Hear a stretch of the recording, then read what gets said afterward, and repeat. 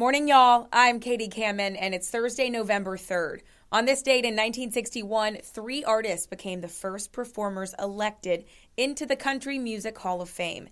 They were Jimmie Rodgers, Fred Rose, and Hank Williams. And on this date in 1911, an American car company was founded in Detroit. It would be acquired 7 years later by General Motors. Can you guess which company traces its origin to this date? I'll have that answer coming up. But first, let's take a short drive to the First Alert Weather Desk for your Thursday forecast. And good Thursday morning to you. I'm meteorologist Joey Silva. Just a little cool out the door this morning. Lots of sunshine. Beautiful day ahead. Temperatures in the low 70s at lunchtime. Go up in the mid to upper 70s for highs this afternoon. We'll cool back down pretty quickly this evening. Tomorrow morning we'll start out in the upper 50s. Tomorrow afternoon for our Friday, partly cloudy. Small chance of a shower. We'll see a mix of sun and clouds with Saturday, Sunday. Much warmer this weekend compared to last weekend. It is time change weekend, so we turn the clocks back 1 hour Saturday night as you head to bed. Highs this weekend around 80, 81 degrees. We'll be at 80 on Monday of next week. Next Tuesday is Election Day. May see 1 or 2 showers by late in the day. You're listening to Morning Y'all, your local headlines and First Alert weather forecast from the Lowcountry's news leader, Live 5 News. Morning Y'all is sponsored by MUSC Health. Join a team that's changing what's possible. MUSC Health is hiring for all locations and various positions, including radiology, path and lab, maintenance, and a number of other professions. Find out more about the competitive pay rates and benefits, or review a more comprehensive list of current openings at muschealth.org/careers. MUSC Health, changing what's possible. And here are your news headlines. Well, last night, the 2 leading candidates for one of the most closely watched statewide races in our state, State Superintendent of Education, met for the only time on the debate stage. Republican Ellen Weaver and Democrat Lisa Ellis. They laid out their vastly different visions for leading the State Department of Education and succeeding Superintendent Molly Spearman, who's not seeking re-election. Now, Democrat Lisa Ellis has spent the last 20 plus years working in schools, mainly as a teacher, and says that experience is needed for the role. Weaver, who previously chaired the state's Education Oversight Committee, also heads a conservative think tank. Repeatedly, she touted she was already established necessary relationships with state leaders to be successful as the next superintendent. I believe that the teacher voice, understanding what is really going on in schools and how best to fix that, needs to come up to the policy level. This is a huge job that requires leadership, management, and policy experience, all things that I've been privileged to hone over the last 2 decades of my career. Now, other topics discussed in last night's debate included teacher pay, student learning post-pandemic, and a voucher program for private schools. The candidates also answered questions about critical race theory and what materials are appropriate for school libraries as well as classrooms. The 2 candidates running for South Carolina governor are making last-minute stops around the state just ahead of the midterm election next week. Governor Henry McMaster and running mate Lieutenant Governor Pamela Abbott held a rally last night at the Citadel. The McMaster-Abbott campaign was endorsed by a coalition of military veterans led by Medal of Honor recipient Major General James E. Livingston and former Adjutant General and Major General Robert E. Livingston, Jr. Congresswoman Nancy Mace also showed up to support. The campaign duo will be making stops in Florence, Murrells Inlet, and Conway today. Democratic challenger Joe Cunningham made a stop in Sumter last night as part of his Countdown to Freedom tour. He's set to visit SC State University today from 2 to 3:30 p.m. and will be making a stop in Charleston on Monday. He's also visiting Greenville, Beaufort, and Hopkins in the next few days.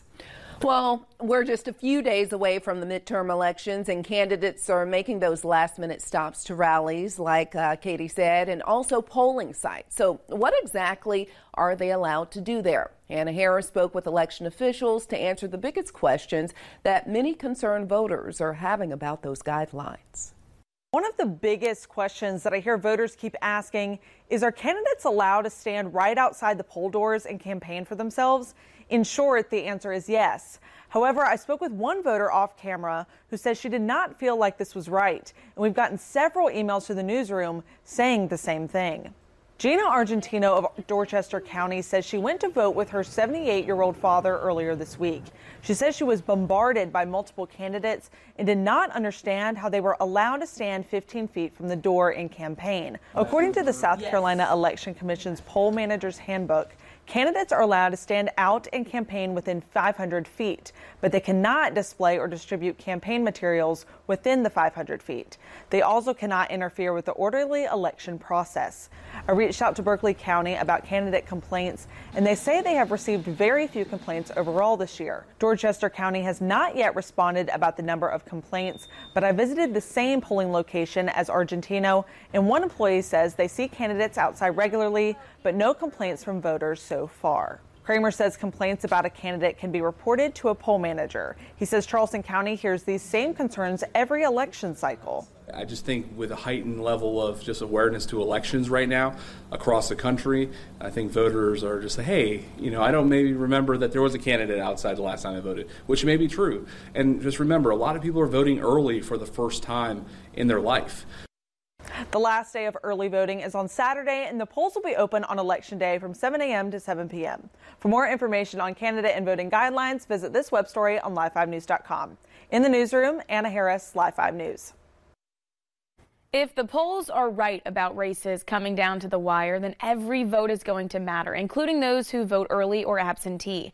When the day ends, election work gets started. They're counting ballots and registration forms, filling out chain of custody documents, and making sure there's no mistakes in signatures and addresses.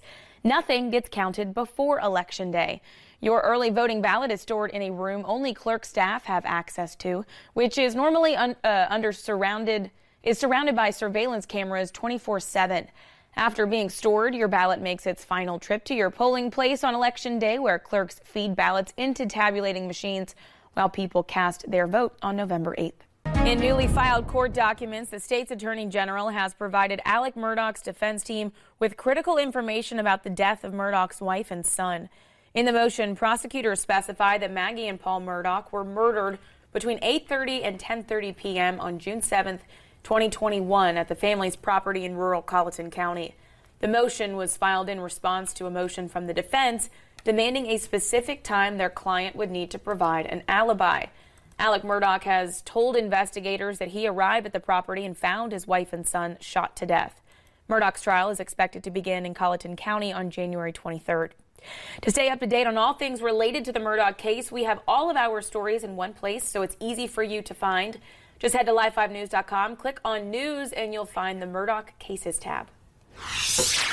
The Berkeley County Sheriff's Office is investigating after a shooting injured a person.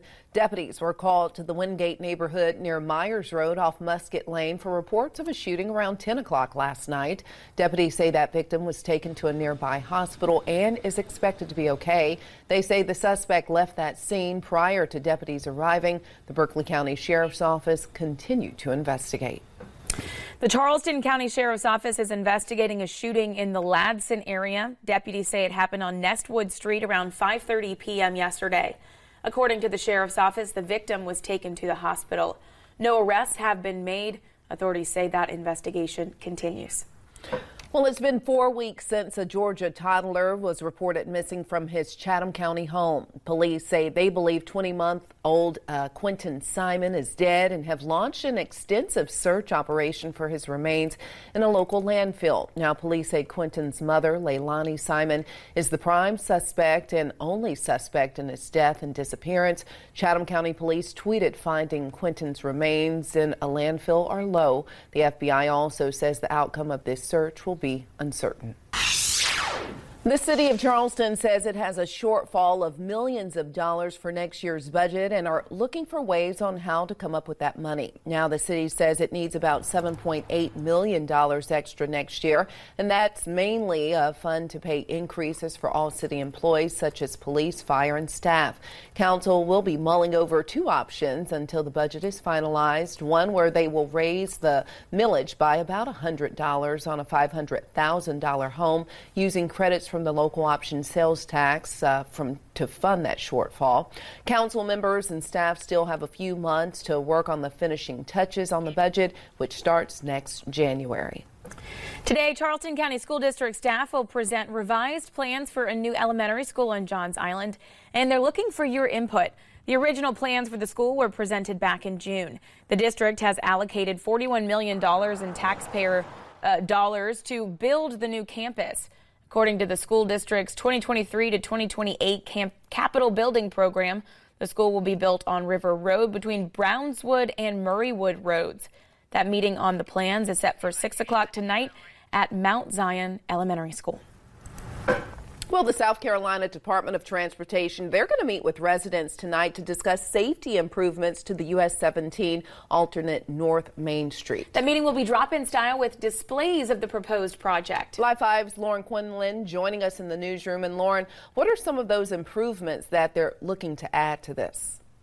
Aisha, according to SCDOT's official website, the improvements include installing new signage, signals, and pedestrian crosswalks. Officials say the purpose of this project is to improve safety at intersections along US 17A for both pedestrians and motorists. The proposed project would span from Farmington Road to 2nd Avenue in Berkeley County, and officials say they are anticipating construction will start the summer of 2024. Now, this section of US 17A was selected for improvements by the Federal Highway Safety Improvement Program. It's a program that uses a strategic data-driven approach to identify places throughout the state with high crash rates or patterns and implement safety enhancements through infrastructure-related improvements. Comments from the community will be accepted until November 18th, and those received during that time will be considered and included in the project record. Now, there are a few ways you can comment, either in person during today's meeting, online, or by mail, and that information is up on your screen. I am told comments will not be accepted verbally at tonight's meeting. The meeting starts from 5, ends at 7 p.m. at Sangaree Middle School in Ladson. And for that address or any more information, just visit our website at live5news.com and click on this story. Live in the newsroom, Lauren Quinlan, Live 5 News. The city of Folly Beach is asking for input from the community on its new proposed parking plan. Yeah, that proposed plan is looking to bring both paid and free parking to the area. The city is submitting the plan to SCDOT this coming Saturday, which means you have 2 more days to share your thoughts. Now, our Molly McBride, she joins us live from Folly right now. And Molly, how many parking spaces are they looking to bring? Good morning. Good morning. The city says they plan to add 131 paid parking spaces along the front beach parking, bringing that new percentage of paid parking up to 33% of all spots. They plan to add paid parking along Arctic Avenue and up numbered streets. They are also planning to add free parking along the Ashley Avenue on top of the free parking that already exists on the street. The city says the plan was developed with the goal of giving residents and visitors equal opportunity to prime parking. For each paid parking space proposed, 2 additional free spots were created, according to the city. However, it appears that not everyone is on board with that proposal. The Charleston Beach Foundation released a response to the plan, objecting to the increase of paid parking. They also challenged the claim that only 33% of the parking is paid, claiming that some of the free spaces included in that equation are blocked by debris, ditches, or other encroachments. Many spots that they're claiming you can park where you can't fit a car there. Not to mention where we are right now, if you go to the beach here as an older person or a family, whatever, and you need to go to the bathroom, it's about a mile walk in either direction in order to get to any sort of facilities. Tim Jump provided research to the Beach Foundation. He's a frequent surfer in Folly and says he believes the beach, like the rest of nature, should be free to everyone. I reached out to the mayor for an interview, who provided the following statement. The city says the free and paid parking space counts on the plan are based on a physical inventory of spaces within DOT right-of-way, and that the number of free spaces does not include obstructed areas. They say the actual count of spaces within the areas marked as free does not include areas where a vehicle can't be parked. Again, comments will be accepted until this Saturday. The city says to email comments to comments@follybeach.gov. For that email, visit live5news.com and click on this web story. Reporting live on Folly Beach, Molly McBride, Live 5 News. At the top of the show, I mentioned an American automaker that was founded on this date 111 years ago. That company, which is part of the General Motors family, was the Chevrolet Motor Car Company. So happy anniversary, Chevy. Celebrating birthdays today, former Massachusetts governor and presidential candidate Michael Dukakis is 89. Actor and radio personality Shadoe Stevens is 76. Comedian Roseanne Barr is 70. Comedian Dennis Miller is 69. And model Kendall Jenner is 26. It's almost the end of the week, y'all. Thanks so much for joining us once again. From Live 5 News, I'm Katie Kamen. I'll talk to you tomorrow. Thanks for listening to Morning Y'all. Produced every weekday morning and sponsored by MUSC Health. Be sure to subscribe wherever you get your podcasts or listen anytime at live5news.com/podcasts. And download the free Live 5 News app for your mobile device for the latest local news and weather updates 24/7 from Live 5 News, the Lowcountry's news leader.